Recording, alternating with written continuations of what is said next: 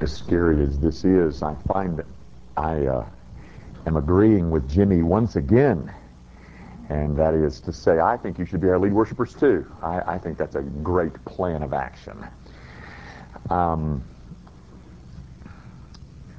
We enlist your prayer. There's one of the times of the year that I really enjoy and look forward to with a great deal of anticipation is each May the staff goes off and spends the night together and has a staff retreat. We've got a little place that we found right south of town. It's not too long of a drive to get there. We're going to do that tomorrow. And our wives and our spouses come and for supper, and then we send them off, and we just spend the night talking about the ministry here at Grace. And it's such a sweet thing that our staff gets along the way it does, and we're going to do that tomorrow night and Friday. So pray for us, and we look forward to being together. Open your Bibles, if you will, to Romans chapter 3, and let me read you. Let's see. I think I'll just read you through verse 12. I think we'll get that far tonight. Maybe probably not verse 12. And then next week we'll come back and wrap up the rest of that little paragraph through verse 20.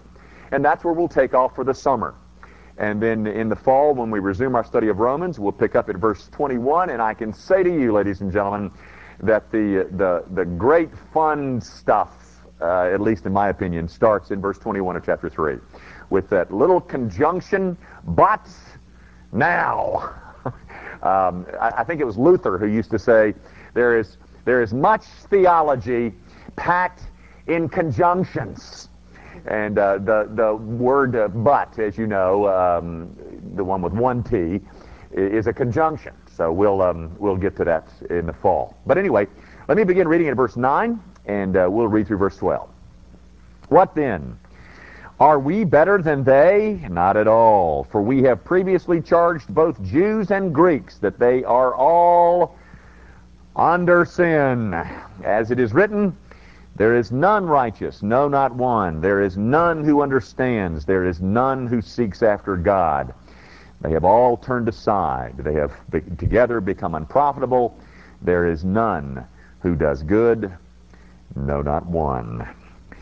With this section, Paul returns and begins to draw a tighter line of connection between his theme that he introduced in chapter 1, verse 18. I read that to you. For the wrath of God is revealed from heaven against all ungodliness and unrighteousness of men who suppress the truth in unrighteousness.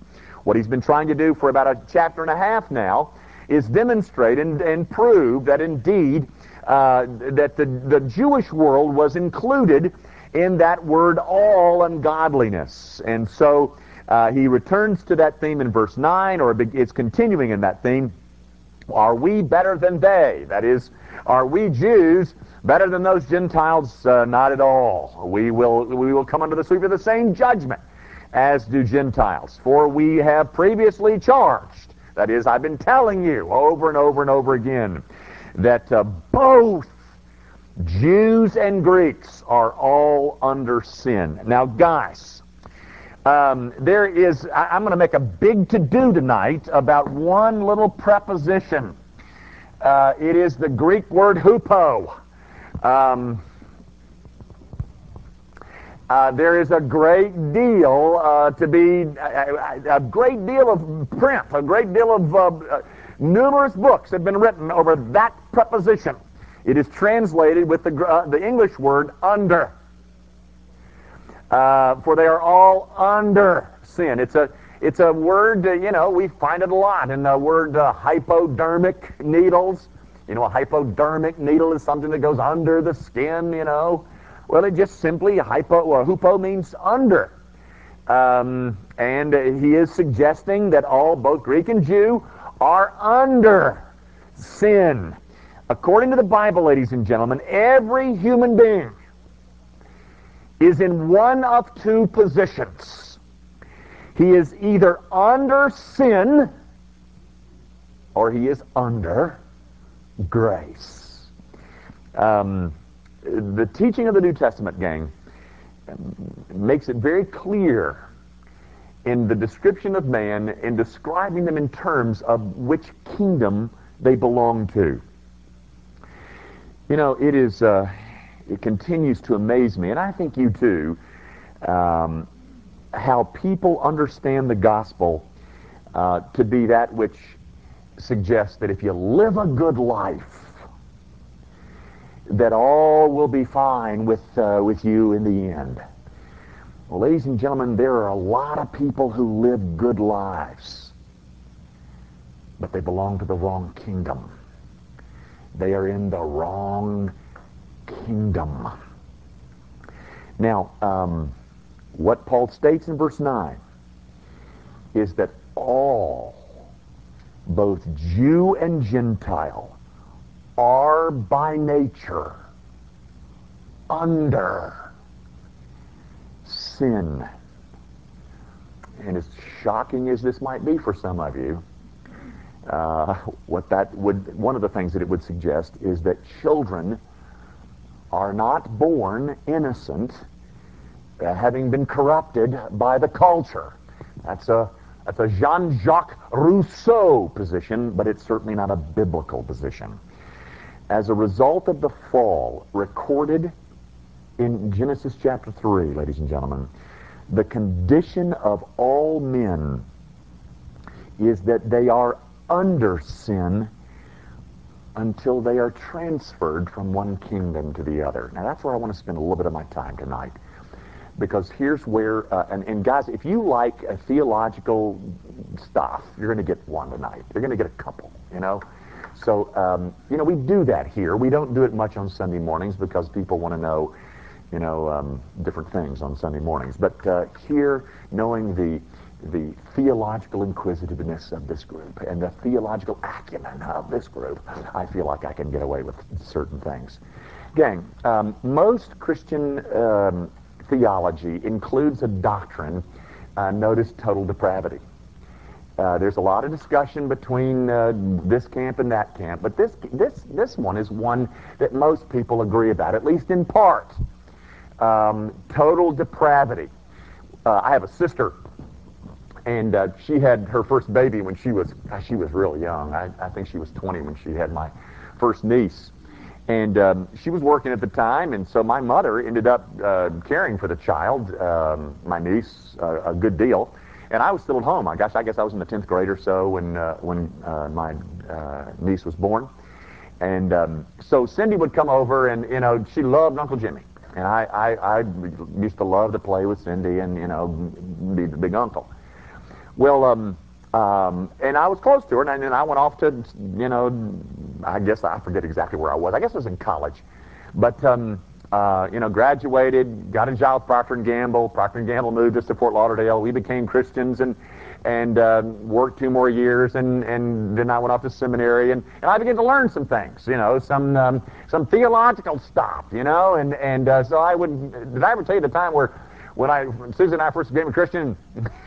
This was awful. And my mother and daddy came down to visit for the first time. Yeah, I told you that. I told you that, but I didn't tell her. I didn't tell everybody. I mean, Sherry knows about this. I've told Sherry some of my dark secrets. We had been Christians about 4 months, and my mother and daddy came down to see us, and we were living in Miami. Well, we were living in Fort Lauderdale.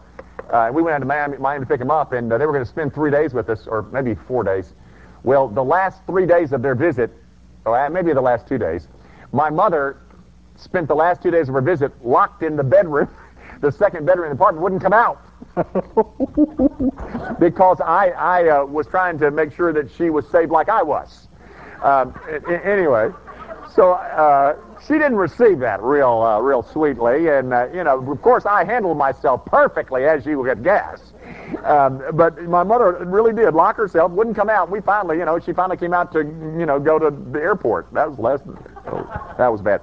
Anyway, but my next mistake was I learned all these wonderful doctrines, and I came home to see to visit, and ran into my sister and my niece, Cindy, and I told my sister that my niece was totally depraved.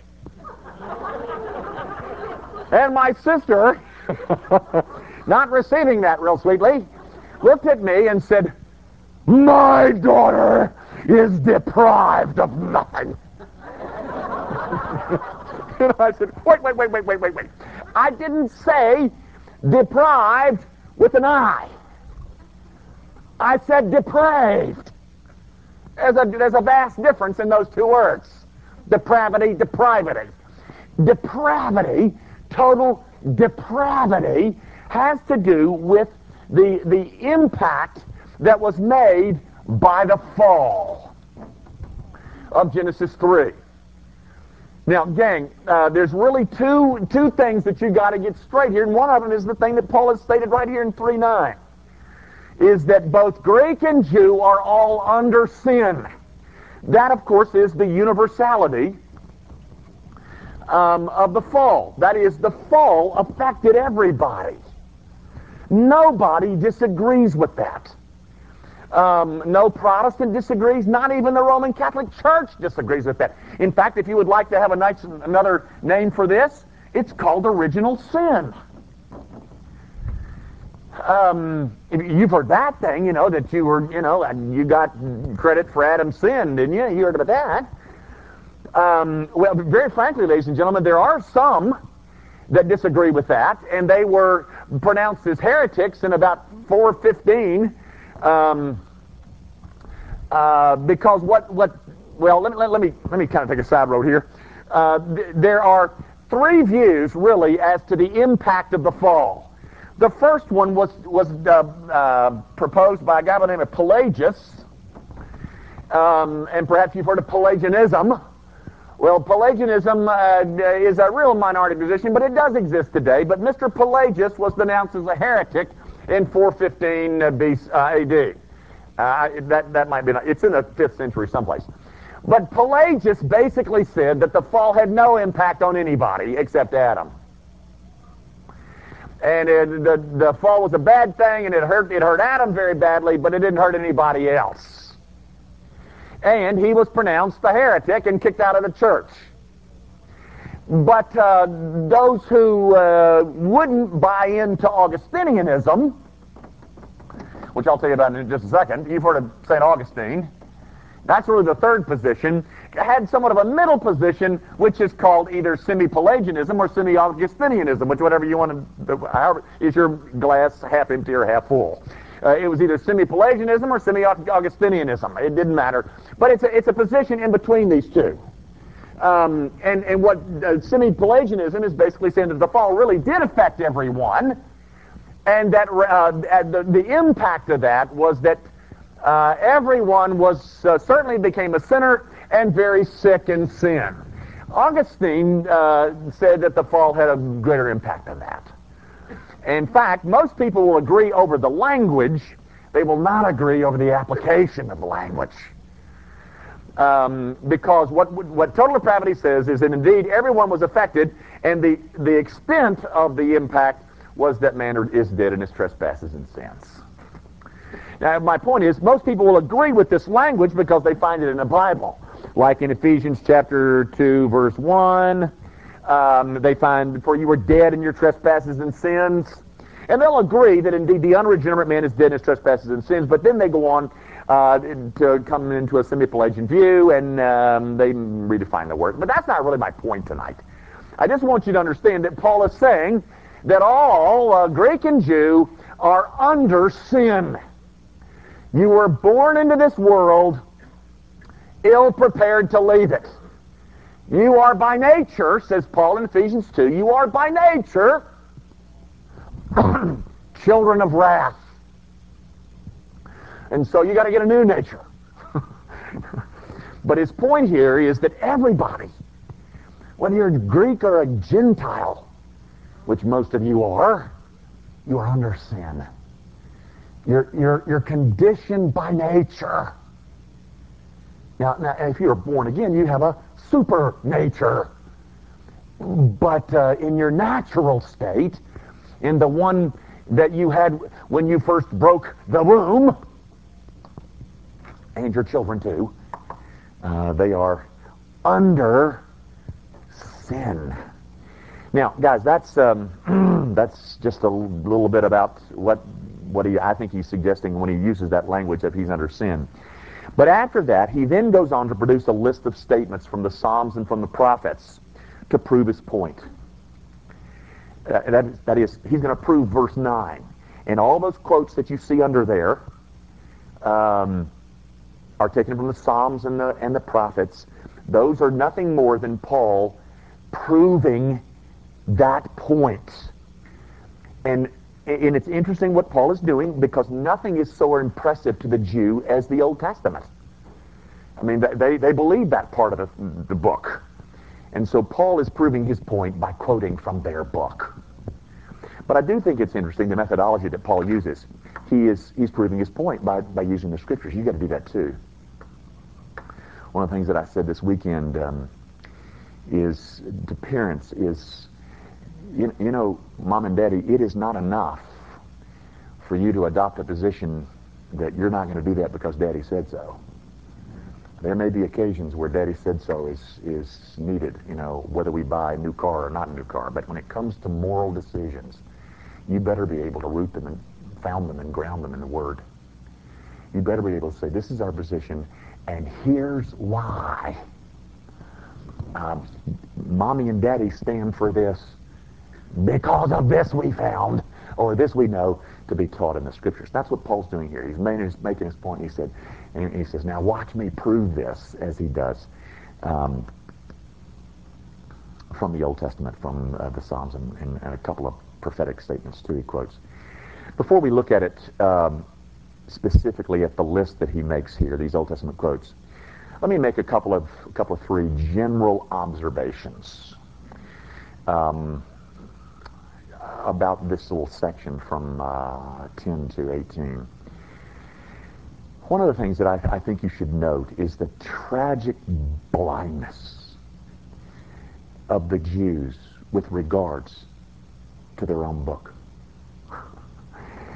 You know, Jesus, if you've got your Bible open, find John 5 real fast. There's several of these statements. I've got 5 listed here, but we'll only look at one.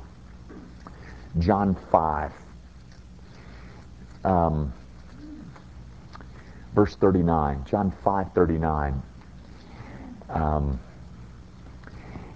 Jesus is talking to a Jewish audience, and he says in verse 39, you search the Scriptures.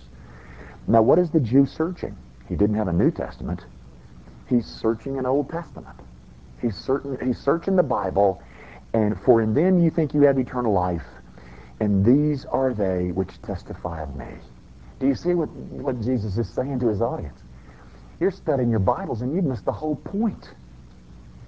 You keep studying a thing, that's real good, folks, but you hadn't understood anything. What I think you find again and again and again, here's another example, is blindness on the part of the Jewish nation in regards to their own book.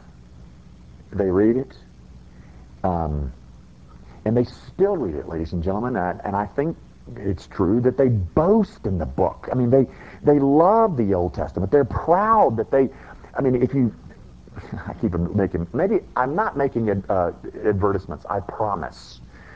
But you go to the Wailing Wall, and we're going to Israel next year is what my point.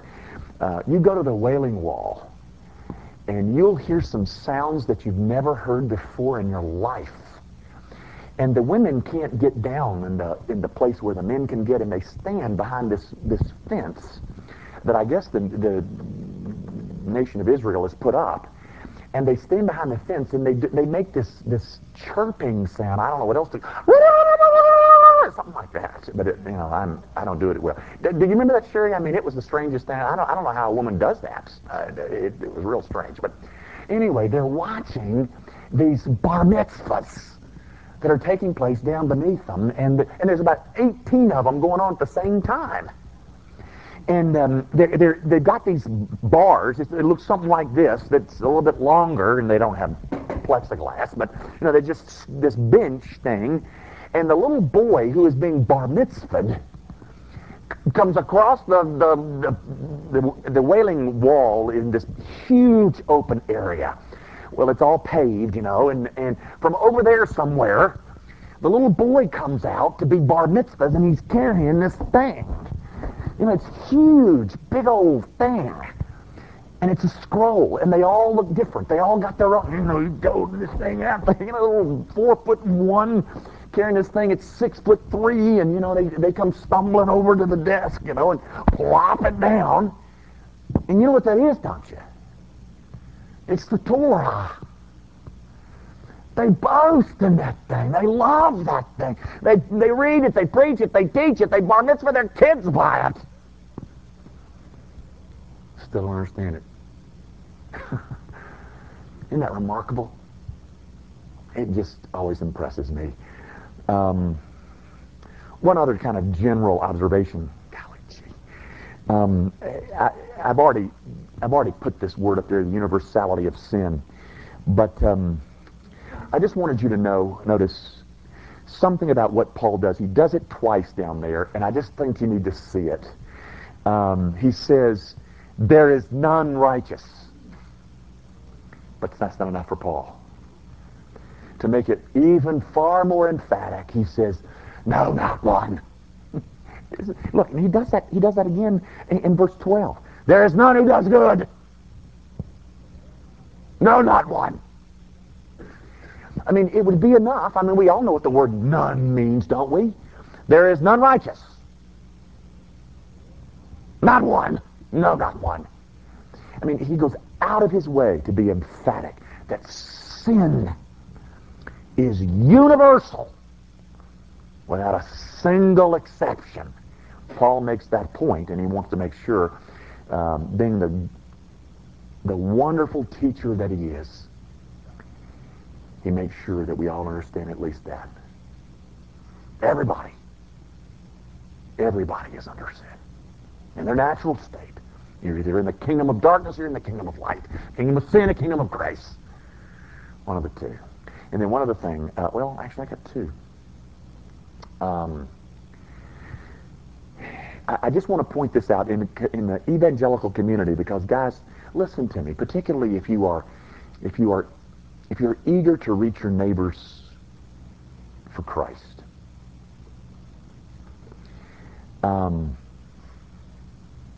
Do you notice now, Paul? The reason I said that 3:21 is the fun stuff, and we'll see that in the fall, guys. I love that but now.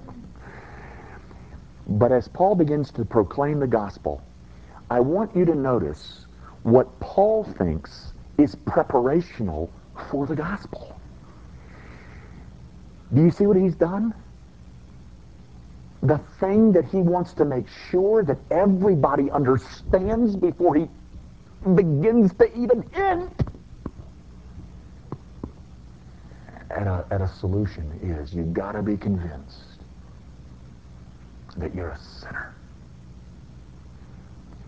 Ladies and gentlemen, Jesus is being preached today, not like that. I mean, first and foremost, Jesus is a Savior from sin. He's not a celestial counselor. He's not an eternal good friend.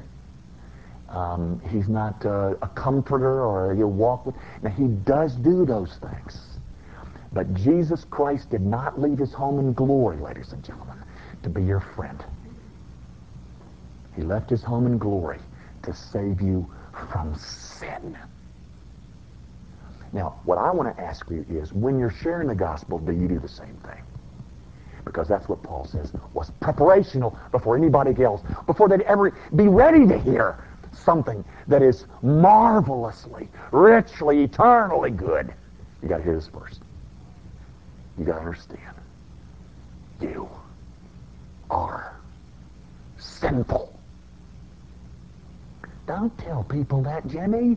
Tell them how they can be happy. Tell them how they can get out of their depression. Tell them that he walks with me and he talks with me and he tells me I am his own. Tell them that. Address some felt need, Jimmy. All I can tell you is, ladies and gentlemen, that might be all wonderful for us, but when Paul got ready to preach the gospel, he did this first. And I don't know about you, but I, for one, I'll go with Paul. One other observation. As you read this list, as we will begin to read this list, it goes from bad to worse.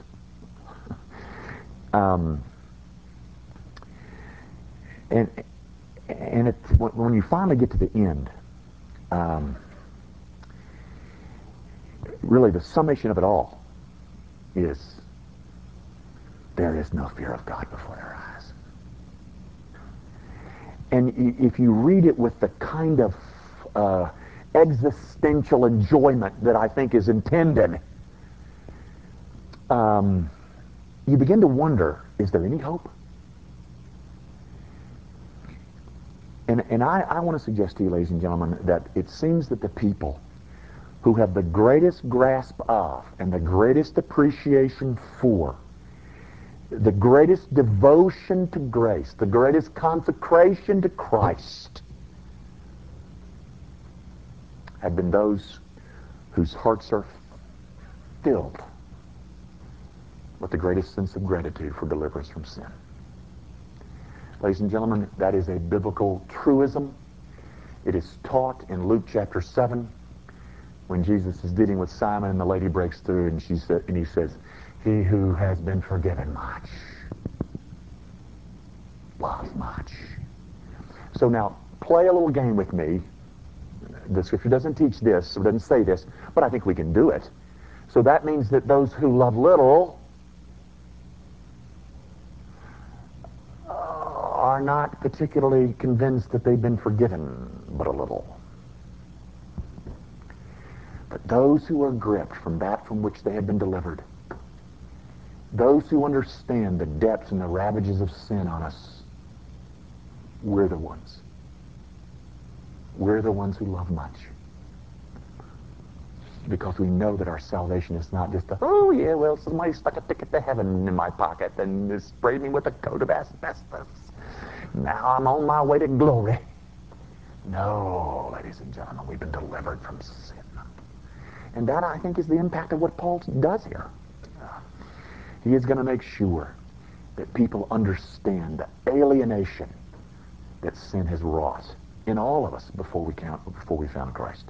Now, look at the text with me, the text themselves. The verses 10 through 12, which is really, I'm not even sure we're going to get through that. Verses 10 through 12 are quotations from Psalm 14, Psalm 51, and then verse 13 is out of Psalm 5, and verse 14 is out of Psalm 10, and verses 15 through 17 are a quote from Isaiah 59. So, for your information, you could have found that out in the margins of your Bibles. But in verses 10 through 12, let's see what happens. Let's see what Paul does in verses 10 through 12. As it is written, there is none righteous, no, not one. There's none who understands. There's none who seeks after God. All right, stop right there with me.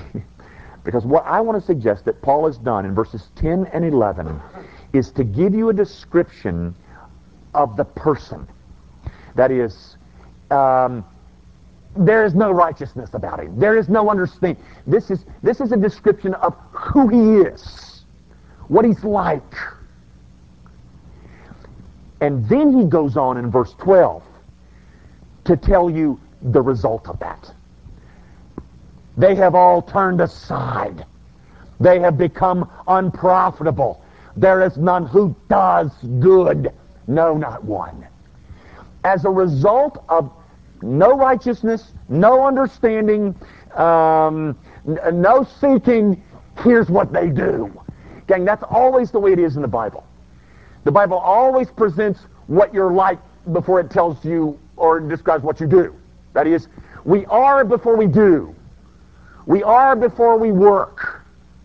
We are before we perform. There is being that precedes doing. Always the case, ladies and gentlemen. It always must be that way. Gang, before anybody should start serving Jesus, you got to be something, you know? Because doing flows out of being. That is a biblical principle.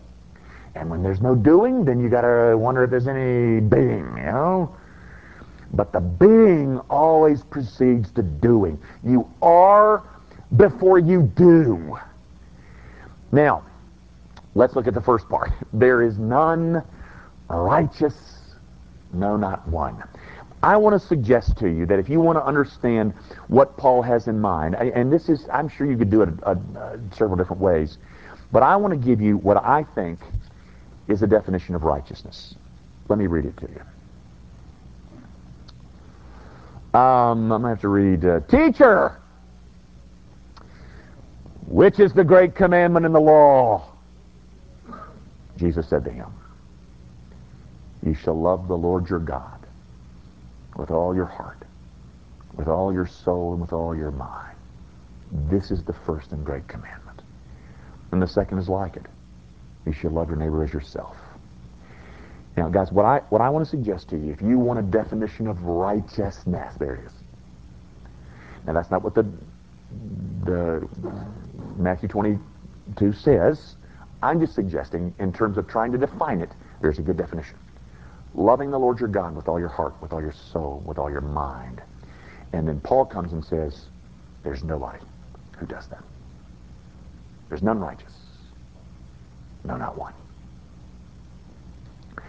Again, what I'm suggesting is that as the result of the fall, every man is missing, is lacking the original righteousness that was possessed by Adam, and which was lost in the fall, and which God demands of all of us. The demand that God makes on all of us is possessed by none of us. In the unregenerate, fallen, natural state, the demands of God are not met by any of us.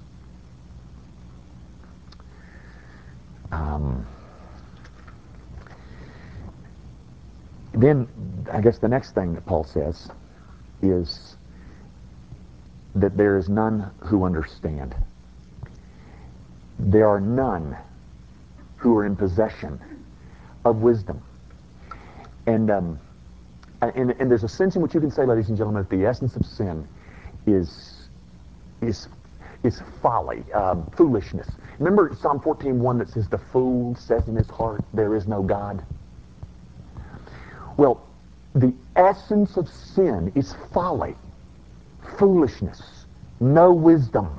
And there are none who are in possession of that. They cannot apprehend spiritual truth. And very frankly, they don't see it as a very big deal. And even to go a step further, they think you're a bunch of morons. What are you doing here on Wednesday night? You should be playing soccer. I want to study that Bible stuff. I'm not sure where I should start. The third thing that is said is that there is none who seeks after God. Let me say this, and I guess we'll stop with this. I think some people would say, Paul, you've gone too far there. You've gone too far to say that there's none who seek after God. Why, I know people in my family. I've got my brother-in-law on my cousin's side, who is married to my sister's niece, which is my father's third cousin. I know that they're, they haven't found a place of worship, and they're not really in their, he's addicted to pain-killing drugs, but he's really seeking after God. I just want to tell you, ladies and gentlemen, that the Bible says, in clear English, in a matter of 7 words, there is none who seeks after God. Now, either you're right or they're right, or this is right. Now, guys, think of it like this. Genesis 3, serpent has just bewitched Eve and given to Adam, and they've both fallen. What happens? Immediately upon eating that apple, what then happens? I know what happens. Everybody knows, don't we? Adam looks at Eve and says, here's a fine mess you've got me into. We're in trouble now. We're in trouble with the big boy. We're going to have to do something about this. I'm telling you. I tell you what we're going to do. We're going to get together as a family, and we're going to display repentance, and we're going to go seek God, and we're going to say to Him, God, we never should have done that. We're so terribly sorry. We're going to offer a sacrifice of praise. We're going to sing hymns. We're going to get ourselves right because, I'm here to tell you, we're going to have to make this right because, we've sinned against God. Is that what happened? Of course not. They run, they hide, they cover themselves with fig leaves. Now tell me, on that occasion, who sought whom? And then I ask you, when did it change? It hasn't changed. I say this to you, ladies and gentlemen, with this will quit. If a man is seeking God, it is because God has first sought him. We love because we first been loved. Meetings, choir, it's time to head on out.